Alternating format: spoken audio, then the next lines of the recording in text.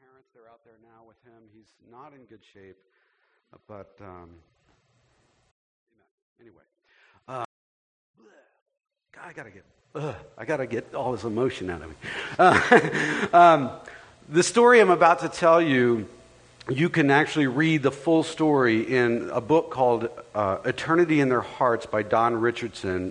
Don is the father of a friend of mine, the president of Pioneers. I don't know if they call him president or U.S. director or whatever he is.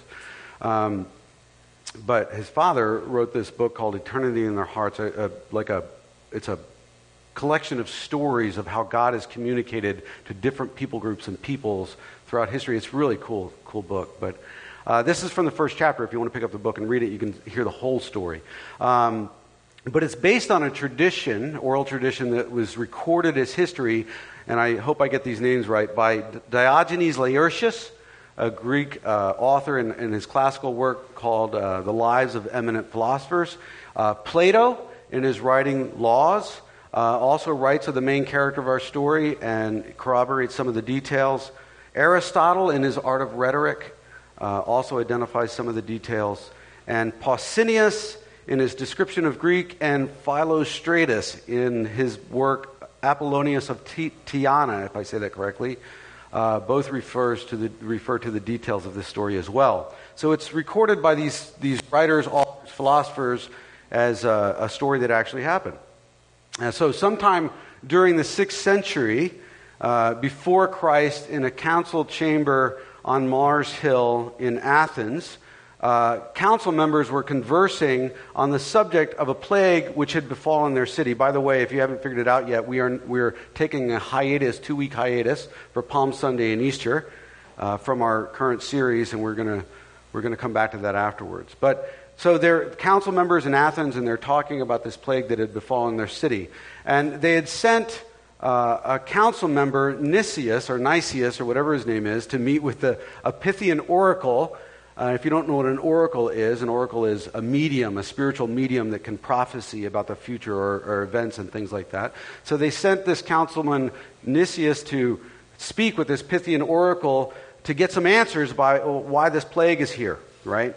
And so Athens at the time was filled with just statues of commemoration to hundreds and hundreds of gods, different gods, all of which they had sacrificed to no avail. This plague was still around and plaguing them.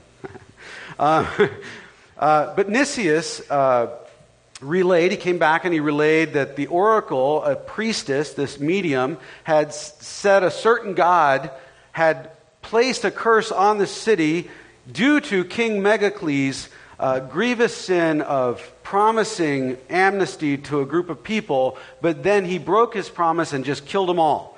And so they had recognized this sin already, and they had made atonement to all these known gods in their city, and to no avail, as we've said. But the oracle claimed that there was still one unknown god that they had to call upon.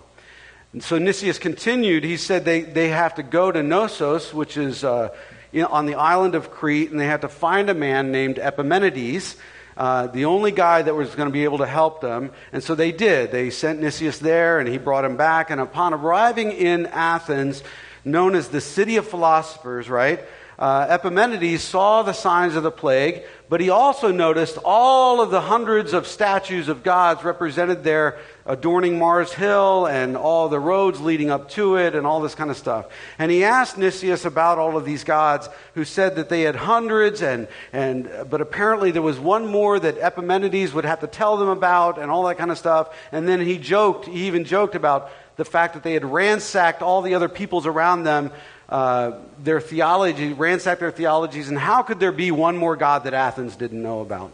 And Epimenides said, well, maybe that's your problem, right? So, as Epimenides entered the council's presence on Mars Hill, he wasted no time. Before they could even say anything, he just started talking, and he said, tomorrow at sunrise, bring here a flock of black and white sheep and a bunch of stonemasons to the grassy slope that it's at the base of this hill, and they have to be healthy sheep, and you can't let them eat from now until I tell you, and they've got to be hungry, they've got to be ravenous sheep, right? So the next morning, everybody gathered, and Epimenides began. He said, in futility, you guys have sacrificed to all your hundreds of gods, but still there's one more. And although we don't know his name, he must be great enough and he must be good enough to be able to stop this plague and to understand our ignorance of his presence. And so we're going to call upon his name now, even though we don't know it. And he instructed them at that point to release the sheep in the grass. And it being their normal feeding time, and being the fact that they hadn't eaten for a day, they would have been ravenous. And if you know sheep, you can't stop them from eating. No doubt they would do it, right? And so he instructed them, let go of the sheep, but watch for certain sheep that will just lay down in the grass and not eat a thing, right? And nobody believed that would happen. And he then prayed to this unknown God, and he asked him to choose among the sheep by causing them to lay down and to not eat anything. You know, which ones did this God want to be sacrificed? And none of the people were expecting any of them to lay down, right? But immediately, a number of the sheep lay down on the grass, and they didn't eat a blade of grass, right? So people were dumbfounded. And so Epimenides then instructed them at that point to make an altar where each one of those sheep lay. And since they didn't know the name of this God, he instructed them simply to carve agnosto theo on each one of those little altars. And that means to an unknown God. And some of you know where I'm going. They then sacrificed each of those sheep on their respective altars, and the change was swift. People suddenly got better, and within a week, all the remnants of the plague were gone. And everybody praised Epimenides, right? But with the passage of time, like with all good stories, this was forgotten, right? And so the altars lay in ruin, and they were covered in weeds. Grass had grown up around them and all that kind of stuff. Rocks had fallen out of them. Until one day, two older council members who had been young men at that day when that had happened recalled the story, and they decided that every one of the altars was beyond repair except for one. So they called stonemasons over, and they had them repair that one altar. And then they went back to the council and they retold the story in order to keep it in their tradition, keep it alive. And they were witnesses of it, and that's what they did. So fast forward, right? Easter's passed, Jesus has been crucified, he's risen again, he's ascended to heaven. And we all know the story of the Apostle Paul. He's traveling in Athens, and Luke records that story in chapter 17 of Acts, where, like Epimenides, Paul was greatly distressed, it says, to see that the city was full of idols. So it still was, right? So he reasoned in the synagogue with both Jews and God-fearing Greeks there in Athens, as well as in the marketplace day by day with anybody that happened to be there. So he began all these idols bother him, right? And he began with the Jews and the God-fearing Greeks in the synagogue because they were most responsible for addressing this rampant idolatry in this city. They had been entrusted with the story of God. They had been entrusted with the scriptures of the one true God, right? And they should be telling that story. But maybe they, which happens so often with many of us, had grown too accustomed with the surrounding culture, too enculturated in it, if you want to say that, and had ceased to share about this one true God, the Hebrew God, so much so that they no longer even knew how to share that story. But then, a group of Epicurean and Stoic philosophers began to debate with Paul and brought him to a meeting of the Areopagus, the elite think tank, of all the philosophers and stuff. And Paul then stood up in the meeting of the Areopagus and he said, "People of Athens, I see that in every way you are very religious." It's a good thing, in a sense, right? "For as I walked around and I looked carefully at your objects of worship, I even found an altar with this inscription, 'To an unknown God.'" So you are ignorant of the very thing that you worship. In other words, you don't know God's name. And this is what I'm going to proclaim to you right now. I'm going to tell you who it is, right? And so beginning with creation, which is interesting that he begins there, right? Because when we share the gospel, we don't really start with creation. But beginning with creation, Paul told the story up to and including Jesus, his crucifixion, and his resurrection, using the Greek term theos as the personal name for God.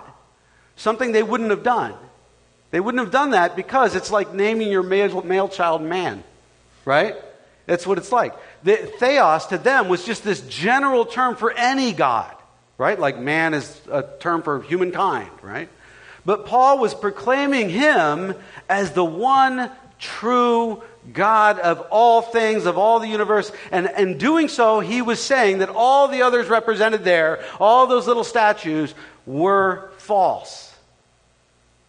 And the philosophers listening to him also would have known that Xenophanes and Plato and Aristotle, the three great philosophers that they knew and loved, all used theos as a personal name for the one true God in their writings.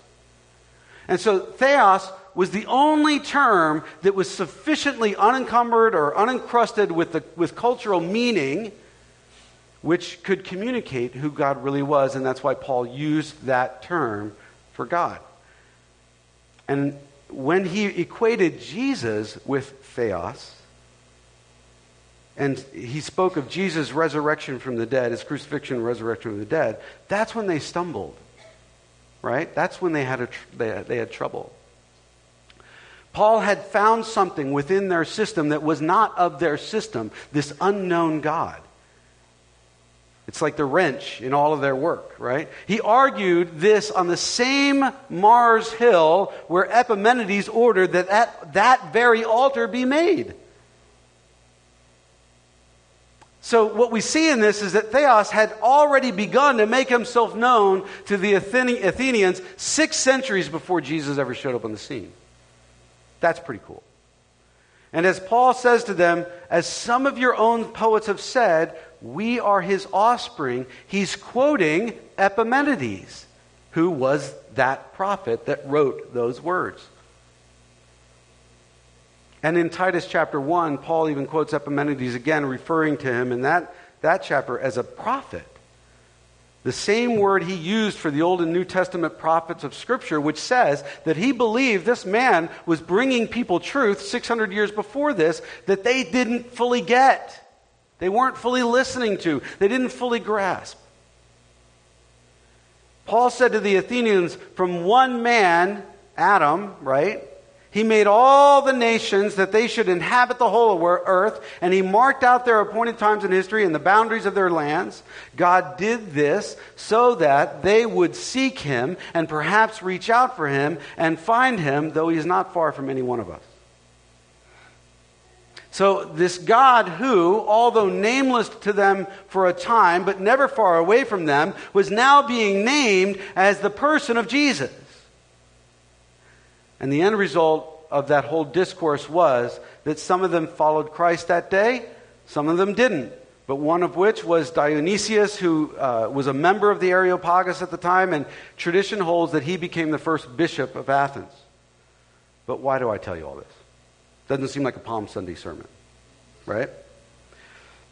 Well, I tell you this because it's interesting to me at least, maybe not to you, but God's been revealing himself throughout history to all people groups, and this is only one story of many. Only one story of many, right? And historically, most have not listened. Historically, most have not listened. His message centers on the sacrifice that he makes for their willful sin and their willful disobedience. A sacrifice to bring healing and protection. Today's Palm Sunday, the day that Jesus wept, right? Since the people at the time didn't understand the reason for his coming. They didn't recognize it. He was revealing himself one more time. But the question is, on that day, who would listen? Who would listen? And today, who's going to listen? Right? This is the day that Jesus entered Jerusalem at the beginning of Passover, which commemorates the time when God sent 10 plagues on Egypt in order to free the Israelites from slavery 1,440 years earlier. Another time that God revealed himself not only to Israel, but also to Egypt. Right? And this last plague is recorded in Exodus 12, where it says this: "On that same night I will pass through Egypt, and I will strike down every firstborn of both people and animals, and I will bring judgment on all the gods of Egypt." He's judging all the gods there, just like he judged all the gods in Athens, right? I am the Lord. I am the Lord. Not anybody else, right? "The blood will be a sign for you on on the houses where you are, and when I see the blood, I will pass over you. No destructive plague will touch you when I strike Egypt." What blood is he referring to? What's he talking about, right? If you've never read these stories, you don't know that.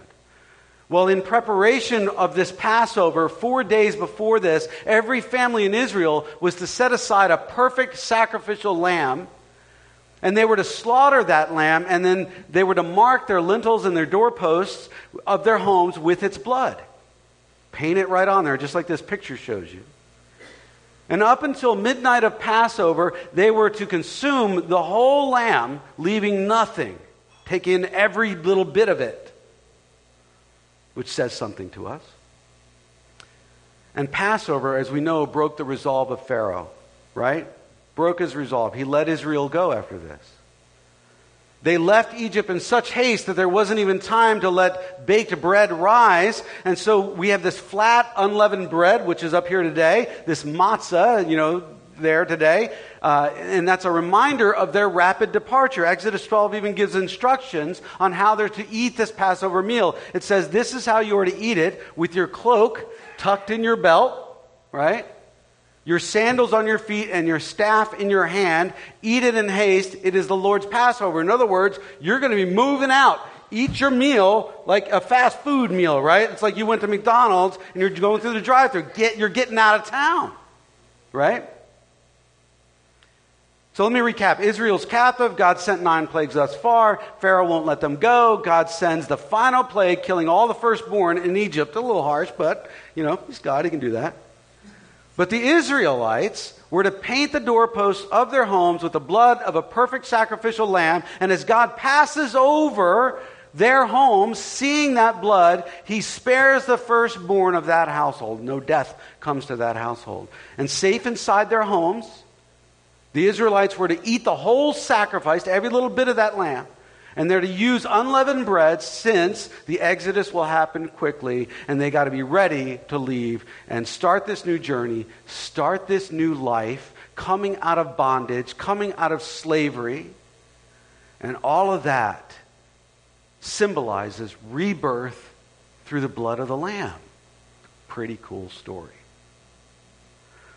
And just like in Athens, that this one true God brings healing through the blood of the Lamb, the blood of Jesus protects and satisfies the demands of death, which is brought about by our sin before a holy God.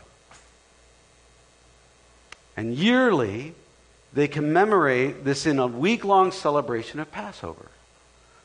It's this setting which Jesus enters into, and also this setting which foreshadows him as the final perfect Passover lamb in Luke 19. So Jesus enters Jerusalem at that moment on the back of a donkey at the beginning of Passover, and he whispers of him as the promised Messiah, the promised Savior, are rampant among these people. And I'm saying rampant. It's not just a couple of them thought this. They thought this, right? People are thinking about the Exodus. It is Passover, right? When they were freed from Egypt. They're hoping that this Messiah delivers them from Roman oppression, right? Just like Egypt, just as God delivered them from Egypt. And the imagery wouldn't go unnoticed. It wouldn't. A conquering king would enter into a city on the back of a donkey as a symbol of his coming in peace, but conquering nonetheless. People are shouting. They're laying their cloaks down on the road before him. They're waving palm branches, laying those down and all that kind of stuff. And that is all symbolic of welcoming a king. That's what you do when kings come into your city and they've conquered your city. You lay things down before them. So the hopes that they expressed in him were not at all vague as they shouted the words of Psalm 118, "Blessed is the King who comes in the name of the Lord, peace in heaven and glory in the highest." They knew what they were talking about. The Messiah had come to bring them peace, to free them from Roman oppression. And that's the expectation, but it's not Jesus' intention, right? Jesus allowed this worship. You got to understand that. He allowed this worship. He is Lord God. He allowed this worship. It was prophecy fulfilled that he would be presented as Israel's king, as expressed in Zechariah chapter 9, verse 9. "Rejoice greatly, O daughter of Zion. Shout aloud, O daughter of Jerusalem. Behold, your king is coming to you. Righteous and having salvation is he, humble and mounted on a donkey, on a colt, on the foal of a donkey." Timing's important here with all of this. The religious leaders had planned to arrest Jesus and kill him after Passover in order not to start a riot because they know that he had support. But it seems only Jesus knew, even after everything that he said to his disciples, that he would be slain as the Passover lamb that Passover, that year. But nobody's getting that. John the Baptist seemed to get it. You remember, way in the beginning of Jesus' ministry, well before this, upon seeing Jesus, John pointed to him and said, "Look, behold, the Lamb of God who takes away the sin of the world." It is a very clear and unmistakable reference to the Passover lamb. When John said that, everybody knew he's referring to the Passover lamb. And that's what he called Jesus. Every attempt to arrest Jesus up until that point is thwarted. His time had not yet come. Now, though, he marches himself right in to the hands of those that would kill him in perfect timing. Accepting the worship of a king on the back of a donkey in a spontaneous coronation ceremony. Jesus, you got to understand this, Jesus was in total and absolute control of this situation.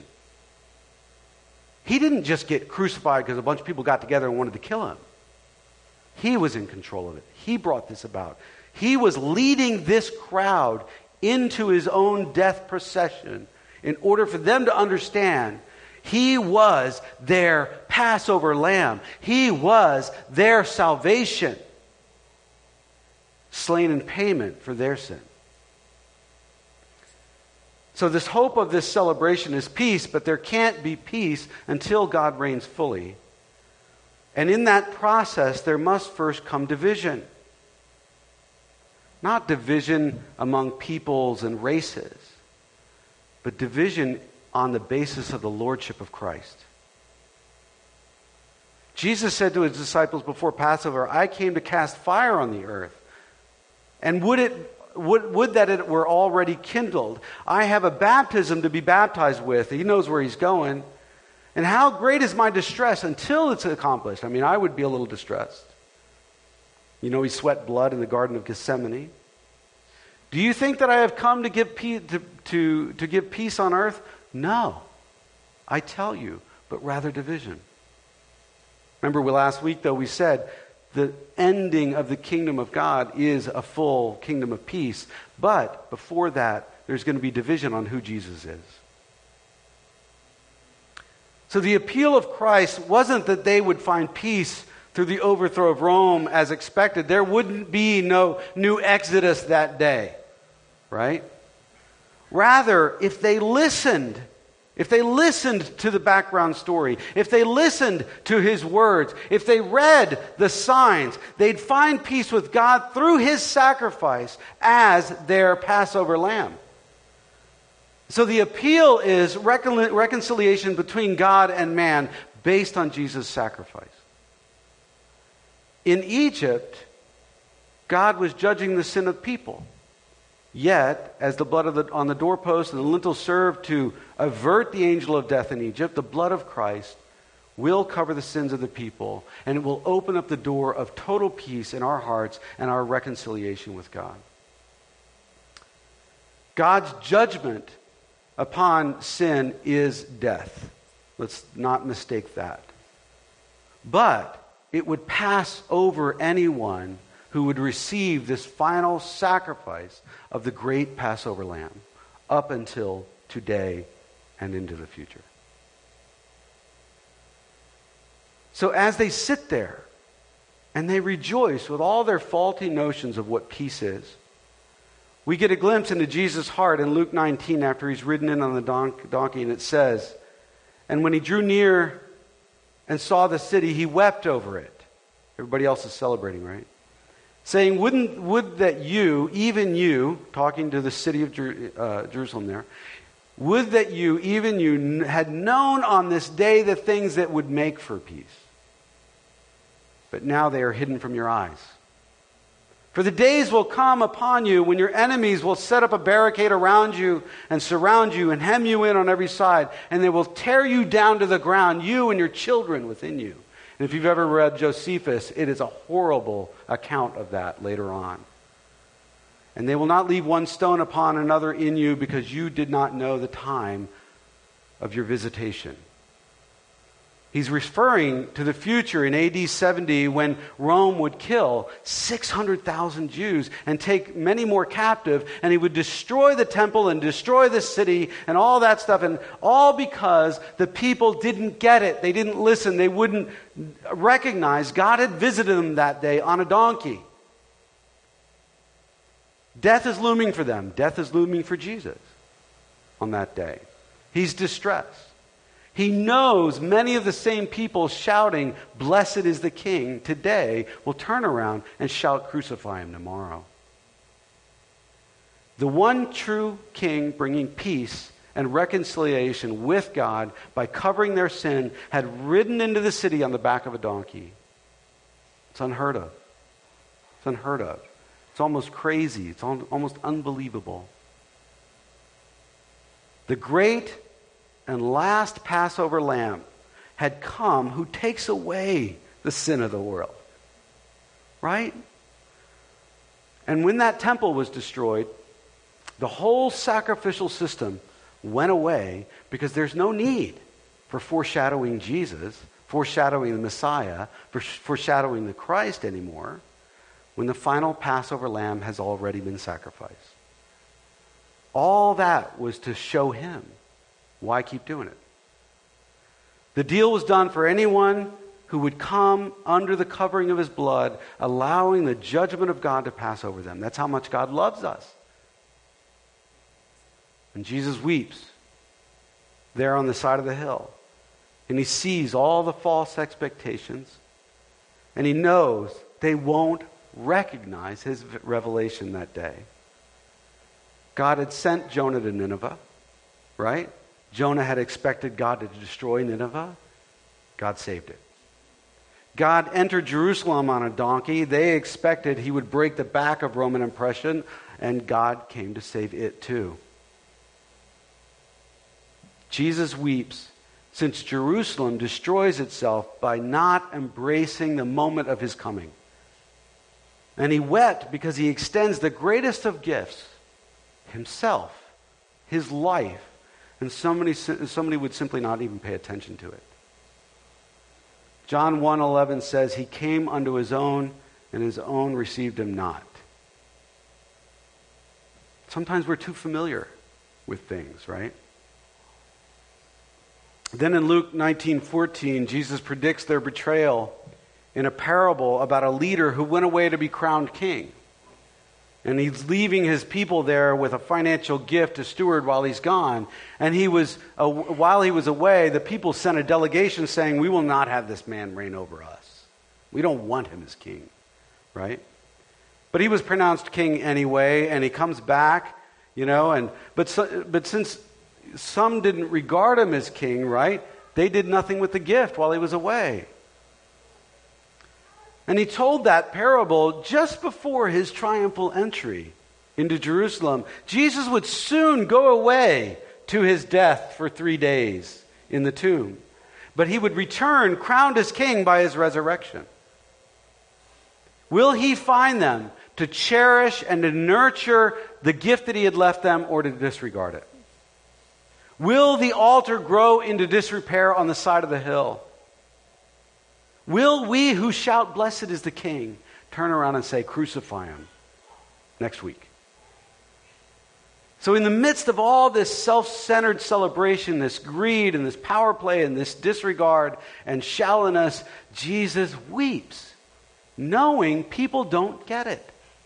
Yet still, he faces the cross.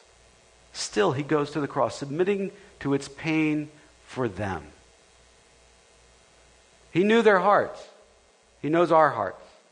While everyone else out there is celebrating, he weeps, longing for people to recognize this gift of God riding in on a donkey. He longed for them to stop looking down at their political situation and look up to him. Does that sound familiar? Will we stand ready and take in the whole Lamb of God and all that he brings to us and all that he commands of us? Will we grasp hold of his lordship? Today we're going to celebrate communion, and that is a version of the Passover meal. Celebrating his sacrifice as the Passover lamb by symbolically ingesting the blood and the flesh of Christ. God's been revealing himself all throughout history to all people groups across the world. Every nation, every people group out there has a redemptive analogy that God has put within their cultural borders. He did it to Athens twice. And Jesus did the same at Passover. Some got it, some didn't. He's done this in so many ways throughout history, we can't count. Maybe just today, maybe he's revealing himself to you right now. Maybe for the very first time, he's summoning you to recognize the gift of the Passover lamb in this ancient but real story. You've never ever considered, you've never thought about these words, you've never considered that everything in the story of God leads here to this moment, this morning, right now, to this table, to these words, to this Passover, to Jesus, to this Easter. You've never considered your own sin for which Jesus died. You never thought about that. Sin's not even your daily vocabulary. You've not even considered your need for God until right now, this moment. Believe me, I've sat in churches when I was younger and I wasn't a Christian, and the pastor preached and I wanted so much to give my life at that moment. Maybe Jesus has been a vague concept of God with no real name for you up until this very moment. But now he's named himself for you. And you've got to respond. You've got to respond. You can't be confronted with it and not respond. It is time for that to happen. Take the step right now into relationship with Jesus. All you have to do is bow your head and ask, Jesus, be Lord and Savior of my life at this very moment. As a matter of fact, let's bow our heads. And for those of you that have made that decision, start praying for somebody in this room that hasn't. And for those of you that haven't, I want to challenge you. Let me pray for you. Father, we ask that you would come here right now in the power of your Spirit, and that you would convict hearts like you convicted mine when I was 21 years old. Like if you convicted Vinny and Mary. I remember they came to know you separately in different parts of the country and called each other and said, "You'll never believe what just happened to me." All of us in here have our story. I pray that you would convict hearts right now. If you are sitting here this morning and you are feeling like God is calling you to give your life to him, just say those words, Jesus, come be Lord and Savior of my life right now. Amen. If you said those words, I want you to do a couple of things. I want you to come and tell somebody. I want you to tell me or tell somebody else you see up here with the prayer ministry or whatever. And I want you to come and enjoy the table for the very first time, maybe. To take in symbolically what has just happened to you. And if you want, if you're not fully there yet and you want somebody to help you walk through that prayer, come up here from now until the end of the service, and somebody will take you into that prayer room and walk it out with you, and they will pray with you, right? For others of you sitting here this morning, your altar might be in disrepair, right? Weeds may have grown up in your life. The mortar is turning to dust. A rock has fallen out here or there or whatever. And you know that this old story. You've heard it. You've accepted it. But you've forgotten to pay attention to it. Right? Jesus calls you back. He calls you back into vibrant, life-giving relationship with Him. Into an active and purposeful life of kingdom building alongside your spiritual father, alongside Jesus. And if that's you, I want you to grab somebody or come up front to the prayer ministry and pray a prayer of rededication this morning. Start again. Get rid of whatever it is in your life that is standing away between you and Jesus. Sacrifice that on that altar, right? Don't walk away this morning without repairing the altar of Christ in your life. Don't let one more weed grow up. Because you know what? I had a phenomenal week. It was one of the hardest weeks I've had in a long time. But kingdom-wise, it was beautiful. I love the adventure of faith. Get back in the game, right?